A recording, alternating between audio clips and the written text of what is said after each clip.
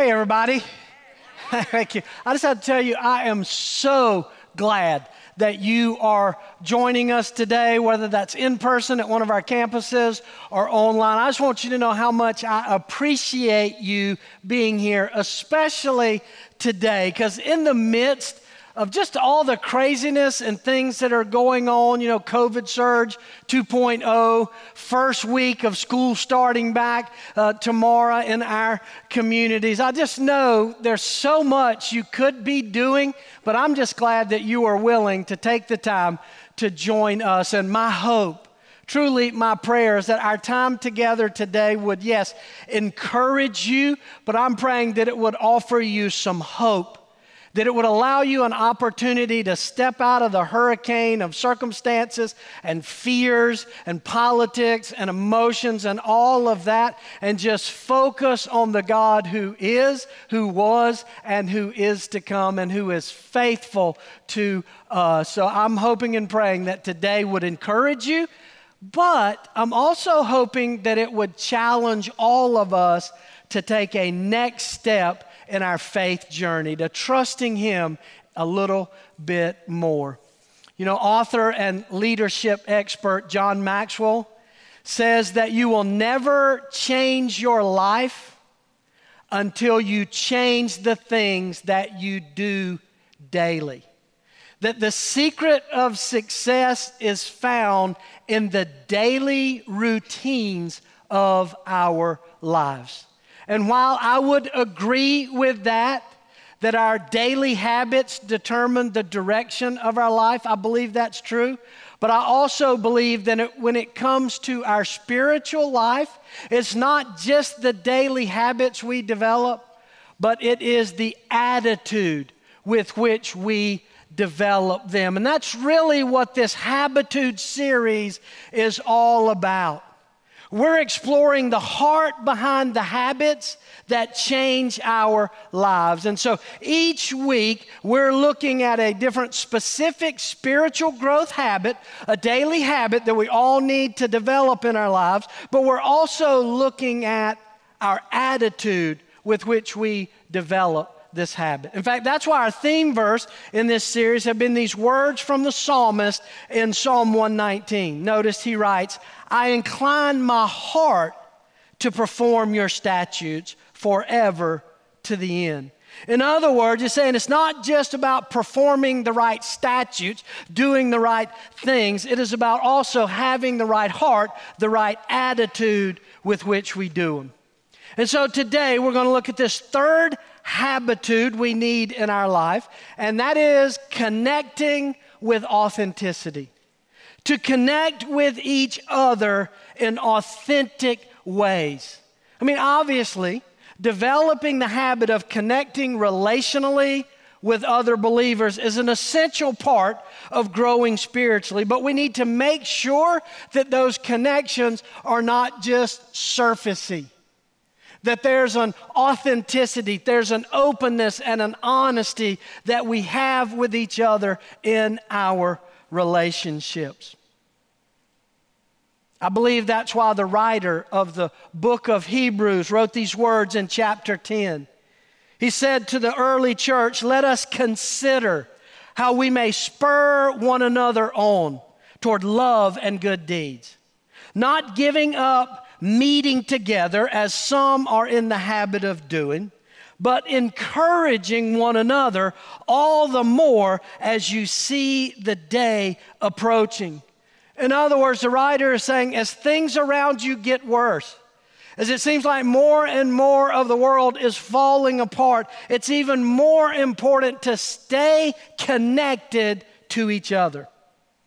I found it interesting over this past year and a half that this particular passage was used frequently to chastise churches and pastors who suspended large group corporate worship during the heart of the pandemic. In fact, I even got a couple of emails quoting this verse, sort of saying, you're breaking the habit of meeting together. And the reason I found that humorous when I got those emails is because these words were written to Christians who didn't have worship centers and large Sunday morning corporate worship gatherings. These words were written to churches who met together in small groups in homes. And so what the writer is saying is stay in these authentic connections with one another. And here's how I know that's what he was talking about. Because of the reason why he said, don't stop doing it. He's saying the reason you need to keep doing this is to spur each other on and to encourage each other in the tough times. And you can't really be spurred and encouraged in a big crowd, right? You can't do that. You can't be in authentic connection with people if you don't really know and love them. And you can't really know and love people unless you are willing to risk being open and honest with others. That's what I mean by authentic connections in our faith. And so here's what I want to do. For just a few minutes, I want to look at some key truths about developing this habitude of authentic connections. And to help us do that, we're going to look at the very first church that ever existed in human history. It is the church in Jerusalem that started right after Jesus' death, resurrection, and ascension to heaven.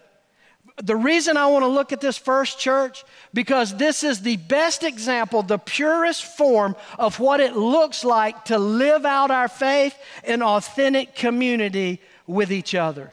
You'll find the story of the early church in the book of Acts, chapter 2, fifth book of the New Testament after the Gospels, Matthew, Mark, Luke, John, Acts. So if you have a Bible or a Bible app, turn to Acts chapter 2. That's where we're going to be hanging out. Now, before we look at this amazing early church, this first church, let me give you a little background information. As I said, after Jesus' death, resurrection, and ascension, his return to heaven, he left behind somewhere around 120 followers. There were 120 followers of Jesus, and he told them, stay together, stay in Jerusalem until I send you an advocate, the Holy Spirit, the counselor. You stay together. And that's exactly what they did.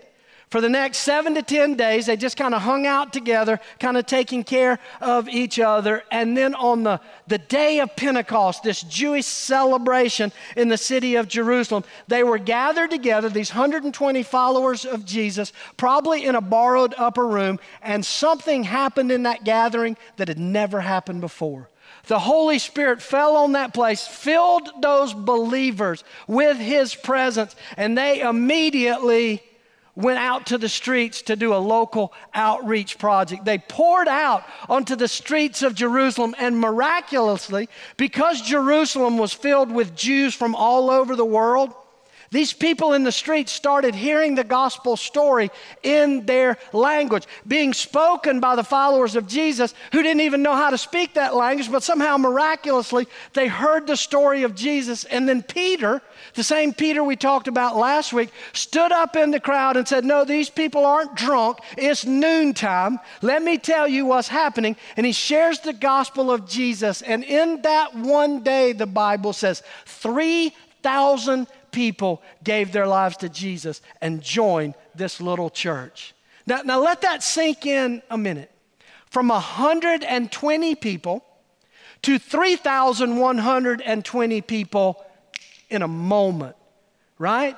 To a group of people who had no buildings, no budget, no really established leadership structure or strategy. I mean, think about this. Cedar Creek Church has kind of experienced that growth. We started our first public worship service in a rented daycare center, had about 100, a little over 100 people, and now several thousand people. But we had 26 years to prepare for that, to deal with that growth, to build buildings, to provide facilities, to establish leadership structure. They had none of that. All of a sudden, they go from a little country church to a mega church overnight. And yet, they were able to change not only the city of Jerusalem, but they were able to change the entire world in a very brief period of time. Why? Because in spite of all the things they didn't have, they had Jesus and they had each other, and it was more than enough to change the world. And I believe it is still true for us as the church today. And so as we unpack this amazing story of the very first church, I believe it shows us 4 keys, 4 truths about developing authentic connections. So let's look at those. Number 1, the first thing we need to understand about developing authentic connections is that it requires investing in a small group. In order to do this, you're going to have to be willing to invest in a small group of people. Why? Because you can't connect with a crowd. You can be a part of a crowd, and crowds are great.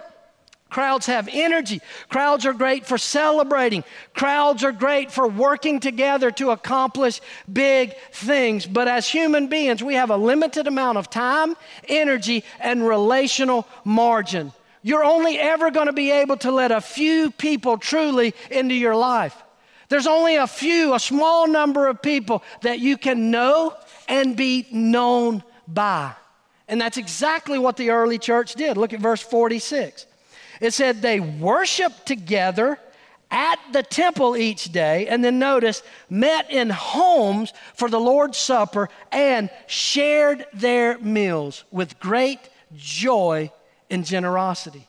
In other words, they met in large groups for corporate worship. That's what the temple courts were, these huge public gathering places that could hold thousands of people. But then they met in small groups in homes. Sound familiar? Sound like a church you've ever heard of before? A strategy to do large group corporate worship and small group authentic connections? Yeah, we didn't make that up.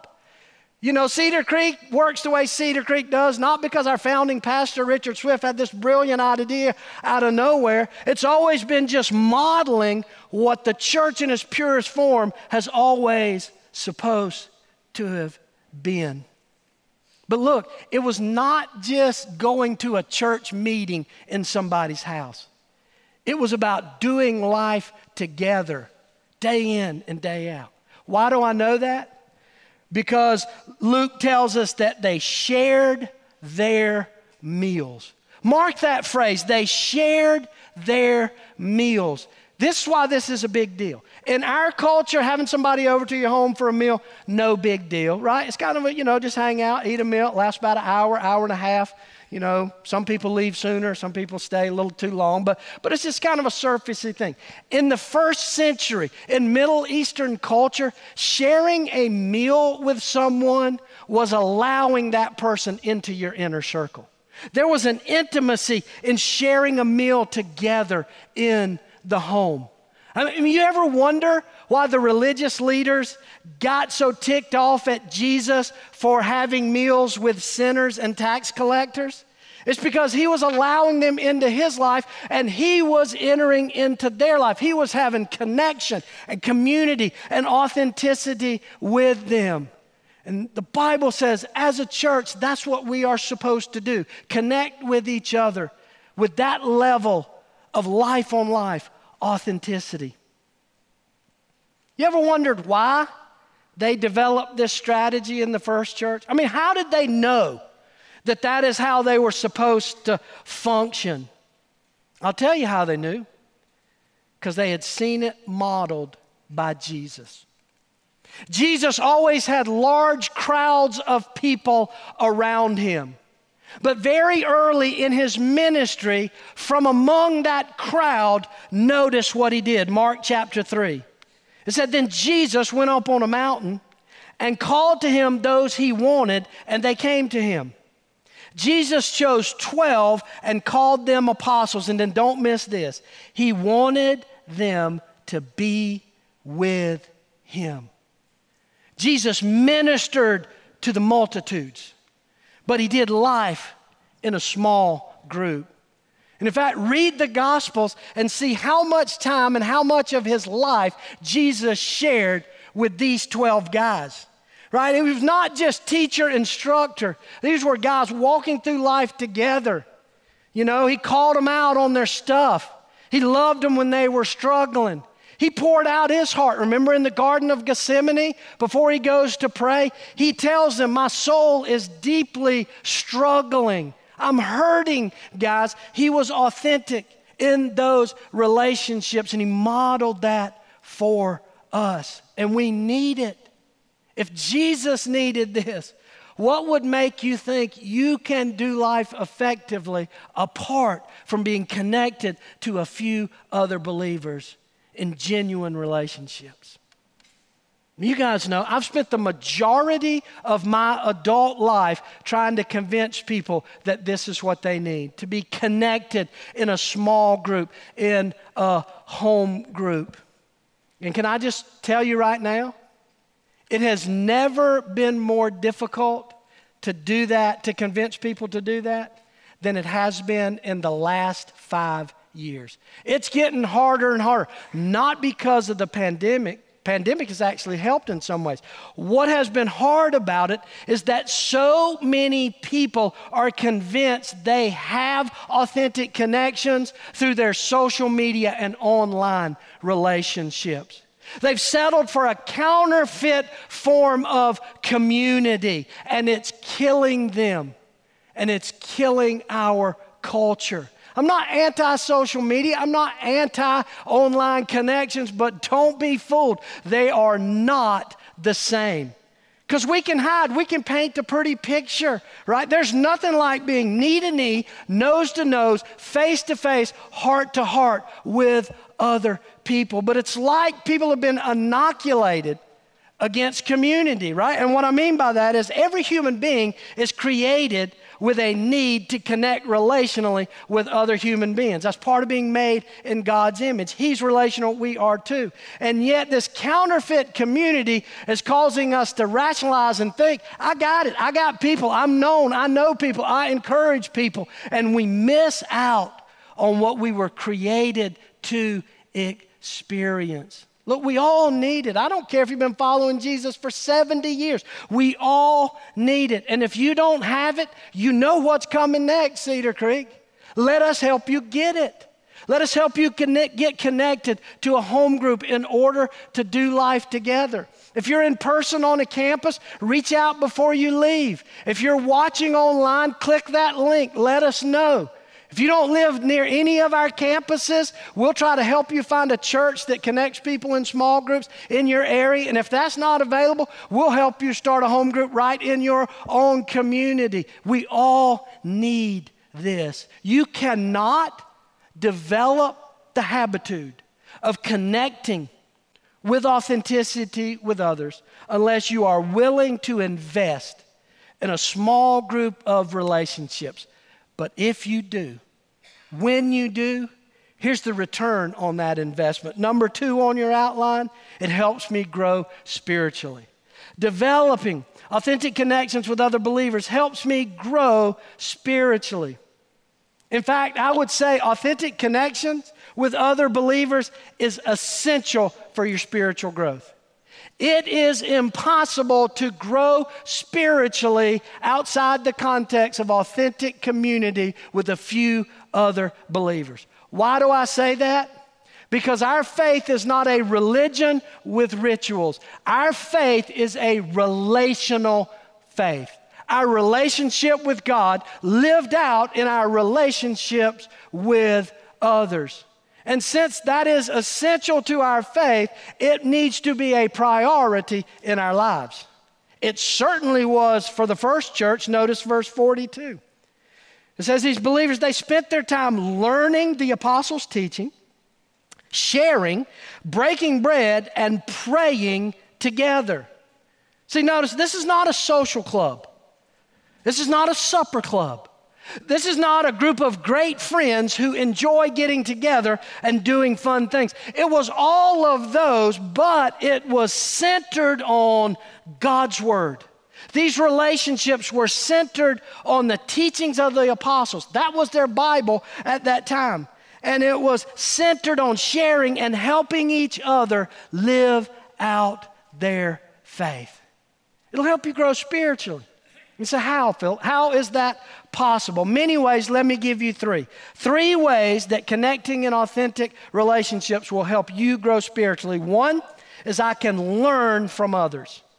I can learn from others. It's not just pastors, church leaders, and your favorite YouTube Bible teacher or podcaster that you can learn about following Jesus. We can learn from each other wherever we are in that journey. That's why notice what the Bible says, Colossians 3:16. Let the message about Christ in all its richness fill your lives. Teach and counsel each other with all the wisdom He gives. We have a lot we can help each other learn. The second reason it'll help me grow spiritually is I can see living examples. In these small, authentic connections, I can see living examples of what it looks like to live out your faith. Sometimes it's just hard to read something in the Bible and try to figure out how to do it and put it into practice. Or to hear something in a sermon on a Sunday morning and go, wow, that's great, I believe that, but how does this work in my circumstance, in my situation? It's great to be able to look at a living picture of what it means to follow Jesus.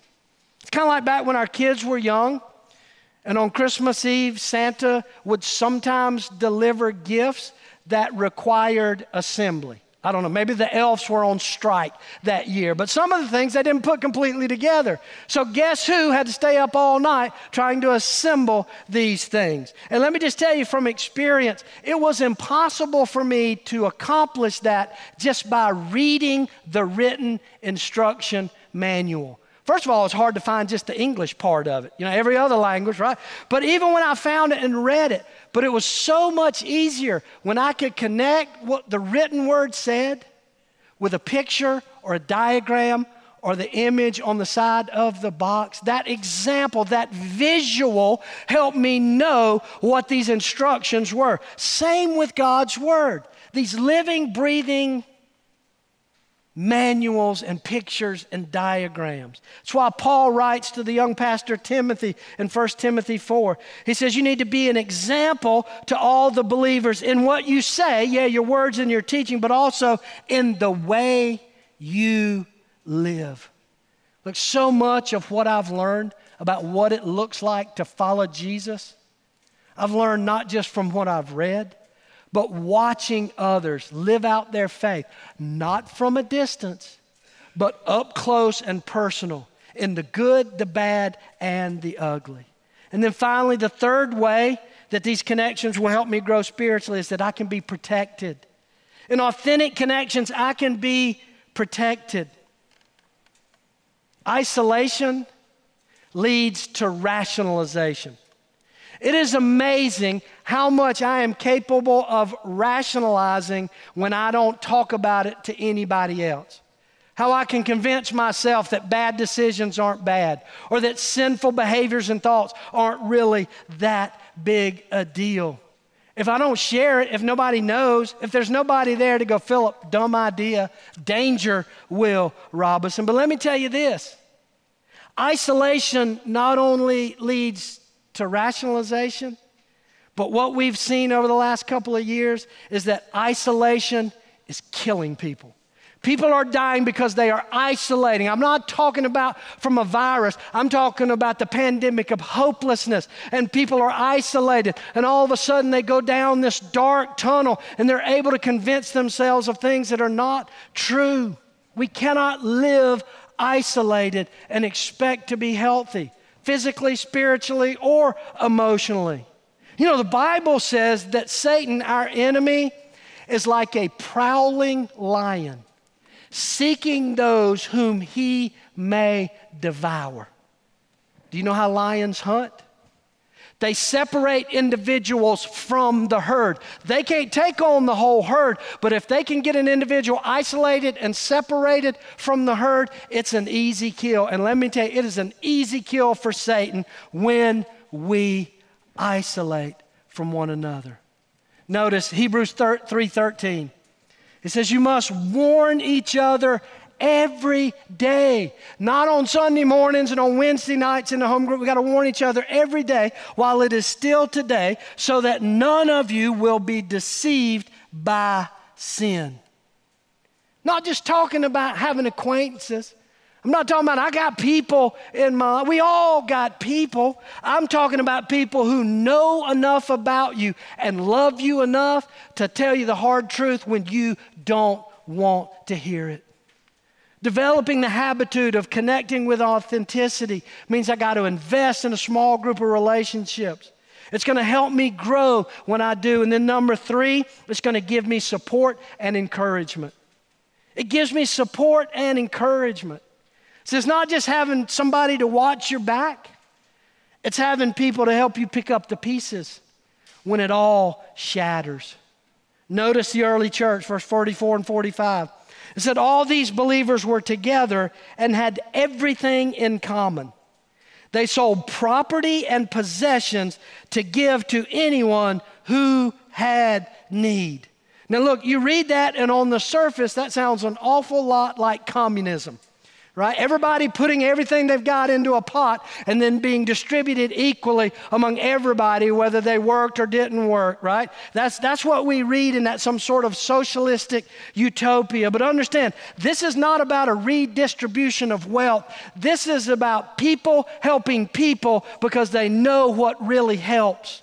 They know what people really need. And sometimes that's a handout, and sometimes that's a loving, swift kick in the backside. Developing authentic connections, here's what it does. It puts people in need in relationship with people who can truly meet that need. And as a believer, sometimes you're the giver and sometimes you're the receiver. And whether you're giving or receiving, in doing that with one another, we are bringing glory to God. Listen, Jesus said, as his followers, in this world, you will have trouble. It's inevitable. All of us today are in one of 3 places. I hate to be a Debbie Downer, and I don't want you to leave here discouraged, but here's the truth. You are either heading into a storm, in the middle of the storm, or just coming out of a storm and will eventually go back into another storm. That is the reality of life. Like it or not, you live long enough, you'll see this pattern. That is the reality. You don't have a choice about that, but you do have a choice whether you row your boat in that storm by yourself or whether you put some people in there who can support you and encourage you and row with you, especially on the days you can't row for yourself. Man, as your pastor, the greatest encouragement I could give you today is get over whatever you got to get over. Get over your pride, get over your fears, whatever it is, and build some authentic connections to help you live out your faith. And if you do, here's the coolest thing of all. Number 4, it is attractive to outsiders.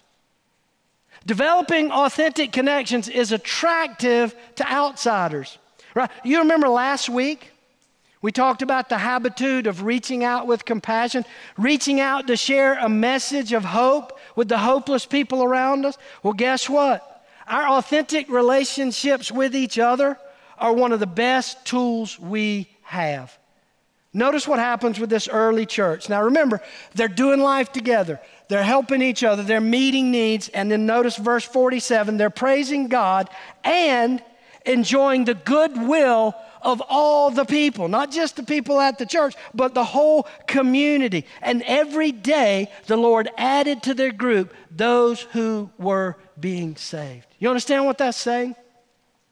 The way they were living their lives, the way they were connecting with each other was so different than the culture around them. It caught the eye of the people around them. And many people said, I want that. I need that. I want to be a part of something like that.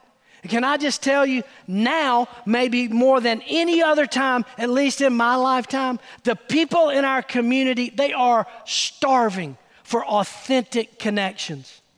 They want to be a part of something bigger than themselves. Many of them are finally, maybe for the first time, discovering the emptiness of counterfeit online connections. Many of them are just sick and tired of being divided by politics and race and where you stand on the virus and the vaccine and your social status. People are tired of being driven apart by all the fighting around them, and many of them are desperate just to connect. And let me tell you, as believers, as a church family, we have an unprecedented opportunity to live out in front of our community a better way. We and we alone, believers, the church, we and we alone have the ability to ignore the insignificant things that divide us and hold on to each other by the things that unite us, our love for Jesus and our desire to serve His kingdom. And when we do, if we're willing to truly live out these authentic connections with each other, I'm telling you, the people in our community and our country will be drawn to this like a moth to a flame. Not because I say so, but because Jesus said so. Notice John 13:35. Jesus said, "Your love for one another will prove to the world that you are my disciples." That is my hope and prayer for you in your individual life. That is my hope and prayer for us as a church family. Would you pray with me? Father, I thank you so much for this amazing example of what it looks like to live with authentic connections, but also what it does when we do this, the impact that it has. And so, Father, I pray for every one of us that we would honestly take a look at our heart and our lives and our behaviors, and we would say, what's one step I can take today? What's one fear I can push through? What's one self-focused issue that has gotten me off track for the kingdom? Where have I drifted? Where am I no longer experiencing that authentic community that you called me to? And that we would not leave here today just going, yeah, another message about getting in a home group.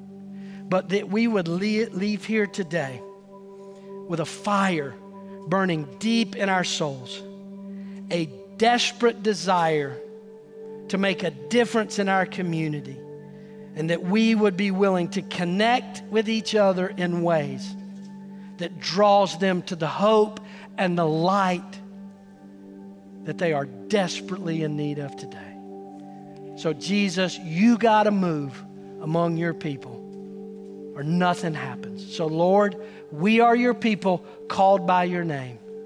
We stand before you humbly today and say, have your way, move among us now. It's in your name we pray. Amen.